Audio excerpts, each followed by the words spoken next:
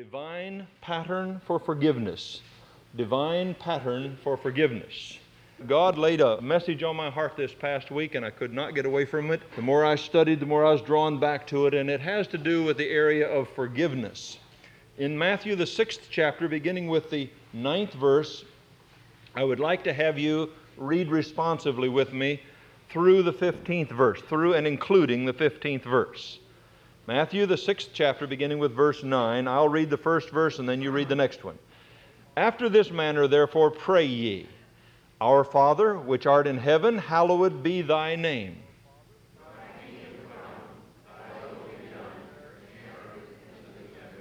Give us this day our daily bread. And lead us not into temptation, but deliver us from evil. For thine is the kingdom and the power and the glory forever. Amen.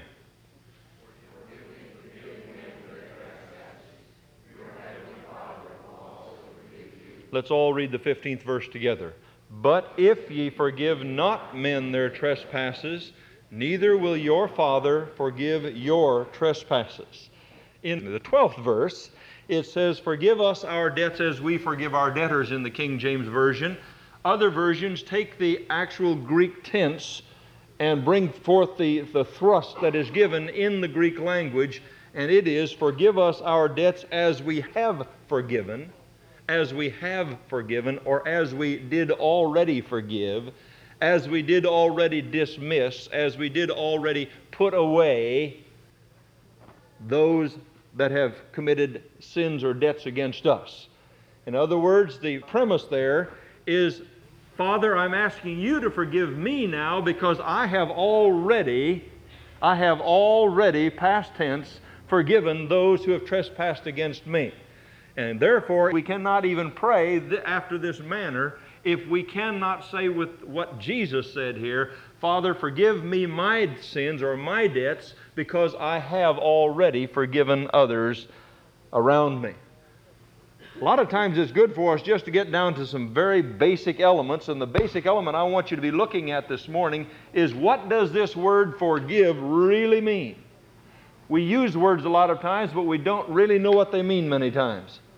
Forgive means to pardon or excuse, to give up the wish to punish or to get even with, not to have hard feelings at or toward, to give up all claim to and not demand payment for. That's interesting. We will be thinking about these different aspects of forgive as I speak to you this morning. And the reason I feel like I should share it with you is because many people today in the body of Christ are going through life with their hearts filled with hurt and resentment and unforgiveness and retaliation and hatred, and it's just continuously piling up in their lives, and they sense that something isn't right. They know that this ought not to be here. So many times in my ministry I've had people come and say, Pastor, I really have a hatred for that person, and I don't want to have that hatred. I really extremely dislike that person. They have hurt me. They have injured me, and I can't seem to forgive them. And when I hear those things, my heart is grieved because I know that there is a beautiful truth here that believers need to understand, because once they understand this truth, it becomes a very simple thing for them to release them, knowing that if they do not release these feelings, that eventually these feelings will destroy them. These feelings allowed to persist within us will eventually destroy us from within. God has placed within His Word a divine pattern that if we can pick up the steps of that pattern and begin to apply them in our daily experience, we can get release from any area of unforgiveness or resentment or hatred or retaliation or hurt. I believe that with all my heart. The first thing that we find in that is that God chose to love us even though we didn't deserve to be loved. For God so loved who? The world. Let me ask you something. When God decided to love this world, were we wonderful people already here? Did we deserve it all? Had we already proven our worth of being forgiven and loved? We didn't, did we? Now learn this pattern. We're talking about agape love, one-way love. When we're talking about the different Greek words, we won't get into detail, but there are different Greek words that one means a love that is reciprocal. You love me and I'll love you, and that's the basis upon which many people who call themselves Christians operate today. God's love is a one-way love, an agape love, and God says our love is to be a one-way love, an agape love. Not I'll love you if you love me, but I'll love you. I don't care what you do to me, I'm going to love you. And he says if you have my love within you, it will be a one-way love. Let me say the second thing here about this first thought is that love is not just an emotion. I've had people say, I can't love that person. No, let me reword that for you. You refuse to love that person. You choose who you will love. And if you say, I cannot love that person, you are in reality saying, in rebellion, I refuse to love that person. Because you and I can choose to love whomever we will. Now, if that is not so, then Jesus laid upon us an impossible task. Now, if you're feeling a resistance inside, if you're feeling something just tearing you up inside when I say these things, in the name of Jesus, plead the blood of Christ over you and say, by the grace of God, I will hear what the pastor has to say this morning from the Word of God. Because Jesus said you are to husbands, love your wives. Contrary-wise, wives, love your husbands. That's a command, by the way. That's not a suggestion. Then he says, love your neighbors. How many of you have gone around trying to fall in love with your neighbors? Are you supposed to go around and start a relationship with all your neighbors to get into a love relationship with them? That isn't what he's talking about. I know it isn't, because he also says, love your enemies. Now, I haven't seen too many people going around grabbing their enemies and kissing them and saying, I love you, I love you, I love you. So he's not talking about that gushy, emotional type of thing. He's talking about something that is deeper and more meaningful and more lasting than that. Love is a decision. If there is someone with whom you are living or someone with whom you have contact that you say you cannot love, it is because you will not love them. You have come to a place where you said, that is the place of no return. I'll never go back to that situation again. Now, Jesus tells us that that is not divine love. Jesus tells us that is not his divine pattern. Now, when we still hated him, when we still had no fellowship with him, in fact, when we didn't even exist, the Scripture says the first step is that God loved us and chose to love us even though we were undeserving of it. Secondly, God not only loved us, but he began to manifest that love to us. How? The Word of God says, for God so loved the world that he gave his only begotten Son. You can give without loving, but you can't love without giving. And if you really love someone, the Word of God says it will manifest himself, even though they do not deserve to be loved. Even though I did not deserve to be loved, I'm talking about the divine pattern, even though I did not deserve to be loved, God sent his love to me while I was yet in my sin. He loved me. You say, I don't see how God could ever save something like that. How he could even have anything to do with something like it. God's love is not my kind of love. God's love is different. God can love me no matter what I am. The up and outer, the down and outer. The love is the same. And he manifested that love because he gave his only begotten Son. The third thing is, God had a purpose in this love, that whosoever believeth into him should not perish, but have everlasting life. His purpose was to bring us to himself that we might see ourselves as God sees us and repent of our sins and turn from our sins. You see, this is a beautiful principle here that we must learn this morning. When God brings a person to himself, he doesn't do it through beatings. He doesn't do it through clubbings. He does it, the Scripture says, it's the goodness of God that leads us to repentance.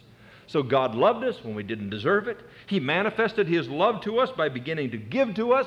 He gave his only begotten Son, and his purpose in it was that he could bring us into a place where we could have fellowship with him by being good to us. There's another example in the Old Testament I'd like to have you think with me for a moment about. In the Old Testament, there's a person by the name of Joseph that was a type of Jesus Christ. As the Scripture says, the things in the Old Testament are just a shadow of those things which are to come. And Joseph, as you will remember, was the youngest son of Jacob, and he was loved of his father and mother, and his mother made him a many-colored coat. And he came out, and Joseph was young and not too sensible at times, and he went out before all of his brothers, showing them his nice new coat that none of the rest of them had. And then he came out and told them all the revelations that he had gotten, that God had shown him that they were all going to bow down to him, and they began to hate him. And they took him and threw him in a pit, dragged him out and sold him, and he was shipped over into Egypt. And in Egypt, Potiphar's wife tried to grab him and have him commit sin with her, and he would not do it. Then she lied about him, had him thrown into prison. Now, I don't know about you, but I've seen a lot of people that have been unjustly treated and have been sent to prison when they weren't guilty, coming out and the rest of their lives being filled with bitterness and hatred and revenge and retaliation. Haven't you? Joseph, when he came back out of prison, began to work for Pharaoh himself, and soon was right under Pharaoh. Pharaoh said, I'm going to go off on vacation, and I'm going to let you just take care of everything. You are the top feather in the peacock's tail. Now, anything you say, do. Because God showed Pharaoh there's going to be 7 years of plenty and 7 years of famine. And he said, okay, if God showed that to you, then he's going to give you wisdom how to get ready for it. So you take over. And in the midst of it, while the brothers were still over in Israel, they came over to Egypt to get some food, and Joseph recognized them. Now, let me ask you something. Did they deserve anything from Joseph? They probably did. They deserved a good, swift kick. He could have just said, guards, why don't you just separate right from here up on each one of them? Would you do that for me? And it had been done in an instant. He could have said, listen, where is that dungeon that's filled with rats? I want them to go down there so that they'll have some playmates. Throw them in the dungeon. But the Word says that when they came to Joseph, he immediately, his heart went out to them. And he began to not only give them the food that they needed, began to give them little gifts, stick them in their sacks. And finally, he told them who he was, and he loved them. And later on, they came and said, we hope you're not going to have revenge on us. I hope you're not going to try to hurt us now that Father has died. And he turned to them and said, don't you understand? You meant it for evil, but God meant it for good. Do you know something? Joseph knew a scriptural principle back there in the Old Testament that many saints today don't know. Do you realize that it doesn't make any difference what someone does to you? The only time it can be for evil is if you allow it to be for evil. No weapon that's formed against the child of God is going to prosper if we walk right with the Lord, and every obstacle that comes becomes simply a stepping stone for the glory of God if we'll only understand the same principle that Joseph understood. Why should we allow bitterness and resentment and hurt, no matter what someone does to us, no matter what they say to us, no matter how they treat us, begin to realize that this is God at work in my life, conforming me into the image of Jesus Christ. I thank God for that piece of sandpaper over there. I thank God for that chisel over there. I thank God for that hammer over there. God's working on me. Satan meant it for evil, but God meant it for good. I love you, brethren, and he loved them, even though they didn't deserve to be loved. That's godly love. Now, I don't know how many of you have been thrown in a pit, sold to the slave traders, taken into Egypt and thrown into prison, and all those good things yet, but you still do not have an excuse to say, I can't stand that person. I don't love that person. Love is not an emotion. Now, you may get emotional when you get in love. It's fun once in a while to see a guy see the right girl, and all of a sudden he's just trembling all over. He doesn't understand why he can't sleep right, and he's sweating in the palms and everything. That's great. That's the outward expression of love, but love becomes a decision. Can I talk to you married couples for a minute? I'm going to talk to you a little later on in this, but I want to say it again. If you don't love each other like you once did, and if you never did love each other, then you need to go back and ask God to forgive you. And because now that you're one flesh for life, you need to begin to develop as an act of your will a love relationship with that one that you are with for the rest of your life. You say, I can't. No, you won't. That's rebellion, and rebellion is as the sin of witchcraft. There is nothing that can come into the life of a believer that you cannot, by an act of your will, say, I will, by the grace of God, obey God's word. Think of what Joseph went through there. Someone said, and I like this, it says it's a fine thing to have revenge in one's power, but it's a finer thing not to use it. You might be in a position to be full of revenge towards someone, but what a blessing to say, I've got that potential in my hands, but I'm not going to use it because God understands and knows every situation. I just commit this thing to Him. Vengeance is mine, I will repay, saith the Lord, and I'll let the Lord work these things out. Instead, He gave gifts to them, He gave food to them, He protected them, He loved them. Praise God. Let's go on into the New Testament quickly with another illustration. I'm trying to get a pattern here for you. With Judas. Now, Judas was a disciple of the Lord for 3 years, and yet John spoke of Judas in the 6th chapter and the 70th verse. A very interesting statement about Judas the disciple. Jesus was speaking. Jesus said, "Have not I chosen you 12, and one of you is a devil." I have chosen you 12, and one of you are a devil. Now think a minute. Judas saw the miracles that Jesus performed, every one of them. He heard all the teaching and preaching of Jesus. He even went out with the other disciples and cast out demons. He even preached repentance. But there was a basic problem with Judas. Judas was desirous of earthly possessions. He wanted earthly possessions. In fact, if you do a real study of his life, it's a very interesting thing. He carried the purse for all the disciples. And I imagine he got very upset with Jesus when the rich young ruler came and he said, "What must I do to inherit the eternal life?" And he said, gave the different commandments, and he says, "I've done those ever since my youth." And he said, "Well, then take all that you have and give it to the poor." And old Judas standing there, "That's great, give it to the poor. That means it goes in my purse and I can distribute it as I want to." And he turned away and went away sadly. And I imagine Judas almost thought, "Jesus, why don't you get after him? Why don't you bring him back here? Don't you realize what you're letting go? That guy's probably got several $100,000. Get him back here." Now, this was evidenced later on when Mary came in and broke this ointment over Jesus there in worshiping Him. And what did Judas speak up and say? "To what purpose is this waste? That could have been given to the poor." That one little bit of ointment was worth 1 year's salary, someone said. Now, she thought it was a very cheap little thing to do to just show in some small way her devotion to Jesus Christ.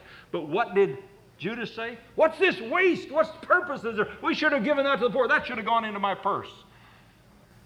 John gives us some insight here in the 12th chapter and the 6th verse about Judas. He said of Judas, "He was a thief and had the bag and bare what was put therein." He was a thief and bare the bag and bare what was put therein. He was just saying, "Boy, if we can get a hold of that, boy, if we could have just saved that 1 year's salary and put it in my bag here." And Jesus rebuked him. He said, "Leave her alone." And that seemed to do it. That turned the tide, because right after that you find that Judas went out and he agreed to betray Jesus Christ. He hated Jesus because Jesus was not allowing him to accomplish that which was in his heart. He wanted to have earthly possessions. And so he betrayed Jesus Christ. Now, picture yourself at the Last Supper. As best I can figure it out, Jesus was here at the table and John was here next to him, lying next to him, so that he could just lean back and lay his head on Jesus' breast and speak to him. You see, they would kind of rest on pillows on their side, and he leaned back and put his head on Jesus' bosom and spoke to him. And evidently right on the other side was Judas, because Jesus was able to turn to Judas and tell him something, and none of the other disciples heard him say it, evidently. Had they done it, I know Peter would have been over the top of that table and on him like ugly all over an ape, if he'd have thought for a minute that it was Judas that was going to betray him. But he said something to Judas, and none of the rest of them heard him. But here Jesus allowed John, the one that he loved the most, right next to him, and on the other side he allowed Judas to sit next to him. We know that Peter was away from him because Peter motioned to John, "John, ask him who it is." So Peter was not next to him. Peter, who was supposed to be very close to the Lord, was not. Judas was right next to the Lord Jesus Christ. Now, don't think that Jesus didn't know that Judas was going to betray him, because he stood up and said, "Now, one of you is going to deny me, and one of you is going to betray me. I'm not going to be with you very much longer. I'm going to be crucified." And they were very upset over some of these announcements. Then Jesus spoke several words, and if you'll study those words sometimes, you'll see that each one of them was an encouragement trying to knock at Judas's door, getting him to open up and let Jesus come in and become Lord of his life. He would follow Jesus, but he would never open his heart and let him become Lord of his life. Now, let me tell you something. There are many people who will say they're following Jesus Christ, but when you come to the subject of forgiveness, they'll not open their heart. And finally, Jesus made the greatest gesture that the King of all kings could possibly make. He got up, took off his clothes, and wrapped a towel around him, and went around and bathed the feet. I just tried to imagine as I was sitting in my study here the other day, here was Judas looking down at the Lord Jesus Christ, and Jesus was washing his feet very gently and would look up at Judas, look him in the eyes, and Judas was probably looking into his eyes saying, I wonder if he's aware, I wonder if he knows. Could he possibly know that I'm going to do this? And yet Jesus, knowing all things, knowing that Judas was a devil, went ahead and washed his feet and wiped them gently. He said, now the thing that I've done for you, I want you to do for one another. He tried to restore Judas there at that very last moment. Now, don't tell me that somebody's will is not involved. Jesus not only loved Judas, but he gave to Judas. He manifested that love to Judas. He poured himself out before Judas. He humbled himself before Judas, even though Judas had already agreed to betray him. And when he got up and was there at the table again, he just turned and quietly said, that thou doest, go and do quickly. And the scripture says, Satan entered in to Judas, and he went out, and it was night. Now, listen, please. You can tell me all you want to how much you and I have to suffer. You can tell me how many times you and I have been mistreated, how much you can't take it anymore, how much you have every right to hate someone, but let me tell you something, that's nothing compared to what Jesus did with Judas there. How easy it would have been for him to have looked up and said, you traitor. Who do you think you are to betray me, the Son of God? Don't you know that I could call my Father and he would immediately send 12 legions of angels to come and protect me? And here you think that I don't know what's going on. You're going out. Not a word. Not a word. Please don't talk to me about us being mistreated. We don't know what it is to be mistreated. Hanging on the cross, Jesus looked up to his Father with the thorns in his head, with the nails in his feet and in his hands, having been lashed across his back, spit upon, his beard jerked out, beaten on the face, hit over the head with a rod. And he looked up and he said, Father, forgive them. He had already forgiven them. Father, forgive them, for they know not what they do. Having loved his own, he loved them, the scripture says, to the end. Loved those that did not deserve it. He manifested that love to them, and then he tried through that love, manifested love, to restore them to himself. How about with Jesus and his relationship with you and me? I don't know about you, but he loved me before I ever loved him. He forgave me of so many things, it's no way to describe the mercy and the grace of God in my life. He provided salvation for me before I ever had fellowship with him, before I ever knew anything about him. He sent the Holy Spirit in his love and mercy to convict me of my need and of my sin, and that he loved me. And the day came when I realized it was the goodness of the Lord that I needed in my life.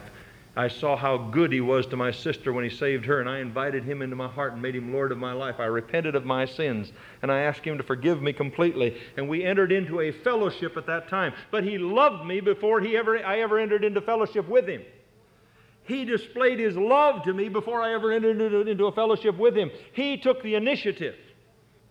And today, as a Christian, if I sin against God, he loves me just the same. He hates my sin, but he still loves me.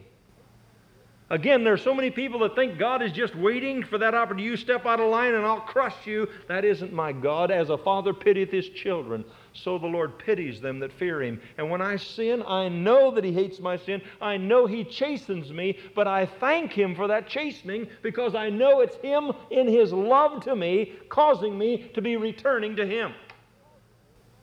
God chastens me because he loves me. Young people, remember that. If your parents chasten you, it's because they care for you, it's because they love you, and it's their way of expressing that love and concern for you, that you might be what God wants you to be, what they know God wants you to be. And God, in his love, chastened me. Now, I did not have the fellowship with him. I do not have fellowship with him like I ought to when I sin, because if I regard iniquity in my heart, God will not hear my prayer. But he still loves me, and he still deals with me, and he still reaches out to me, and he still woos and draws me to himself with that agape love.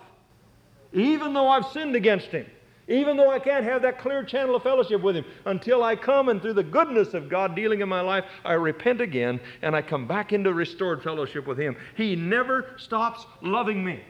Now understand, that's important for us to understand when we're talking about a divine pattern of forgiveness. God never ceases to love me. I may not be able to have fellowship with Him like I ought, but when I'm not in fellowship with Him like I ought, He takes the initiative to bring me back to Himself.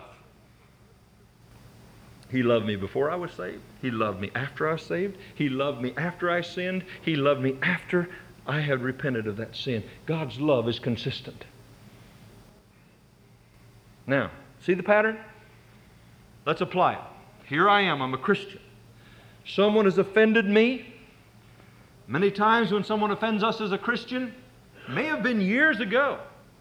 The most pathetic thing I've ever seen is for someone to allow this to have happened years ago and to carry on through their life, never known what forgiveness is. There's one of two responses. I'll get you, or God will get you for that. One of the two. You do that to me, boy, God will get you. Ever heard anybody say that? God will get you for this.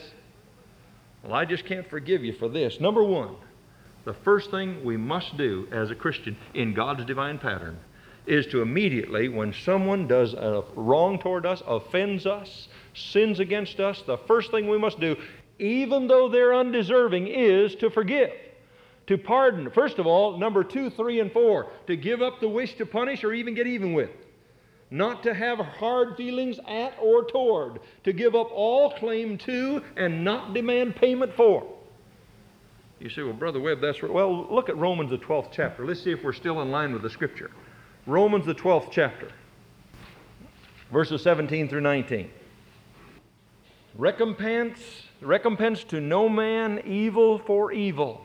Provide things honest in the sight of all men. If it be possible, as much as lieth in you, live peaceably with all men. Dearly beloved, are those Christians?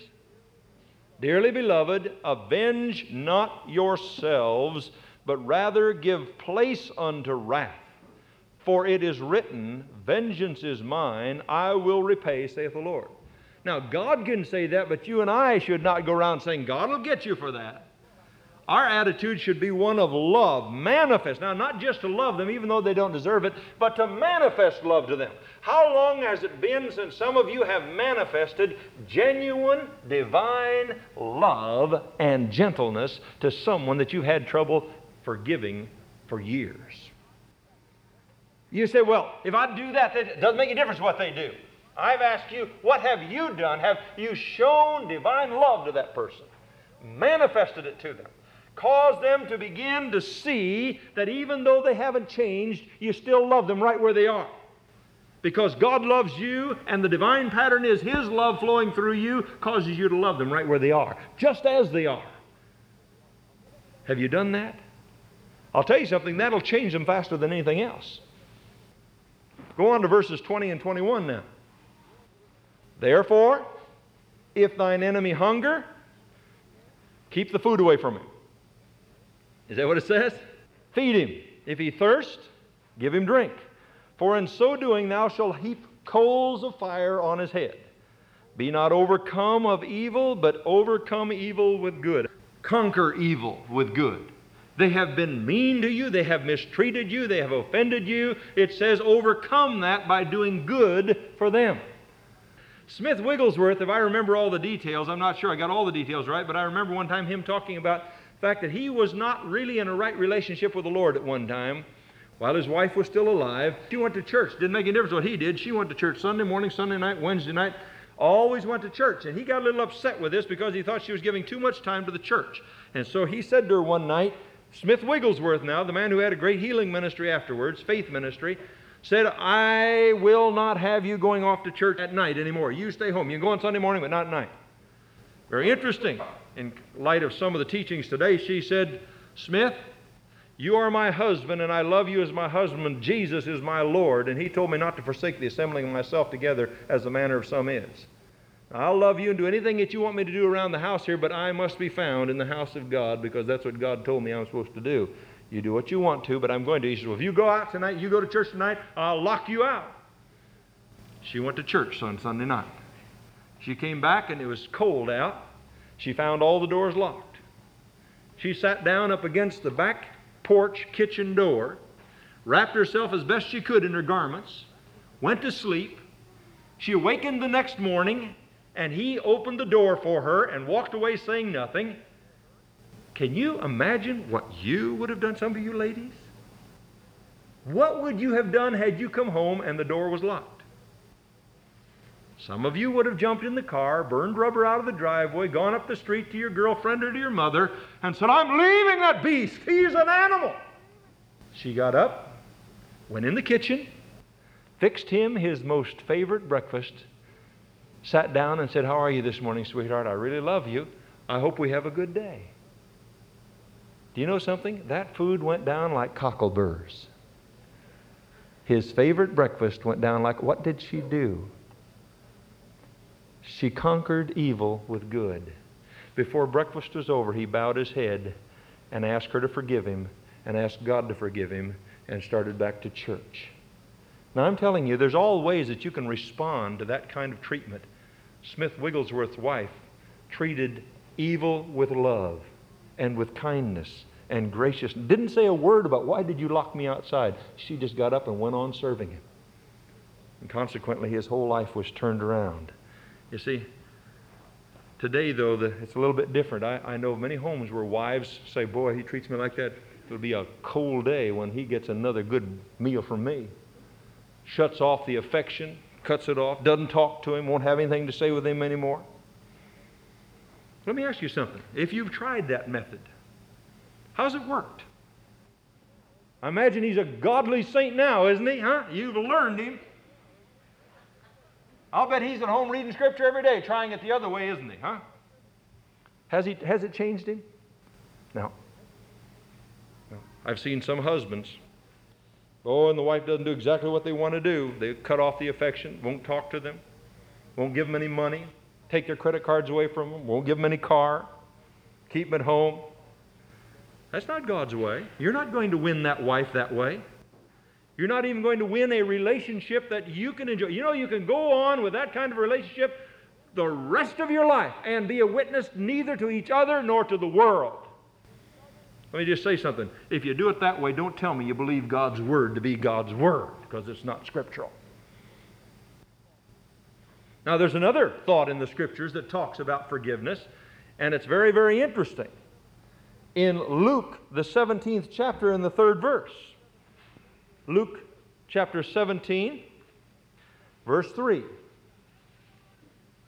Now here it says that if thy brother trespass against thee, rebuke him, and if he repent, forgive him. It brings in a new idea here, but I want to back up and say here it's talking about a brother or sister in the Lord, and it's already commanded us to love them. We are never to quit loving a brother or sister.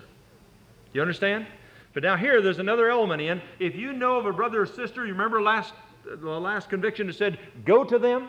We don't like to do that, but go to them, rebuke them, try to get them straightened out, try to get them to see the error of their way. And if they repent, then forgive them.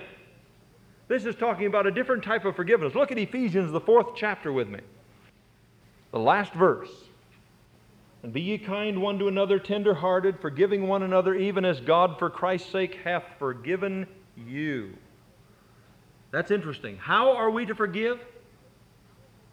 Completely, once for all, freely, just as God has forgiven you. How many of you know that if you really repented of your sins and confessed them to the Lord and asked Him to forgive you, that if you were to go back to Him tomorrow and say, that sin we were talking about yesterday, Father, that God would have to say, I don't remember it? How many of you know that's true? How many of you know that God doesn't get historical with us? He buries them in the depths of His sea of forgetfulness, never to be remembered against us again. Do you want to know something? One of the great problems that married couples have today is they never practice that one verse. You start talking to someone, some husband or wife, and you know what the first thing they'll do? They'll start saying, Brother Webb, you have no idea. Why, way back there, she did thus and such to me, and then she did this, and then she did this, and then she did this, and then she did this, then he did this, then he did this. You know what they've done? They've totally eliminated that verse from their life. Even as God for Christ's sake hath forgiven you, forgive. Put it under the blood. Don't let the devil carry that thing around in your mind. It'll eat your insides out. It'll destroy your relationship. It'll destroy your family. It'll destroy your home. It'll destroy your life. Be ye therefore followers of God as dear children, and walk in love, as Christ also hath loved us, and hath given himself for us an offering and a sacrifice to God for a sweet-smelling savor. Be followers of God. As God forgives, you forgive. Completely, once for all, never again to remember all the hurts, all the mistreatment that you've received from your husband or your wife in the past. Put it under the blood once for all. Renounce resentment and bitterness in the name of Jesus. Don't let it eat you up. The Colossians, the 2nd chapter, verses 13 and 14.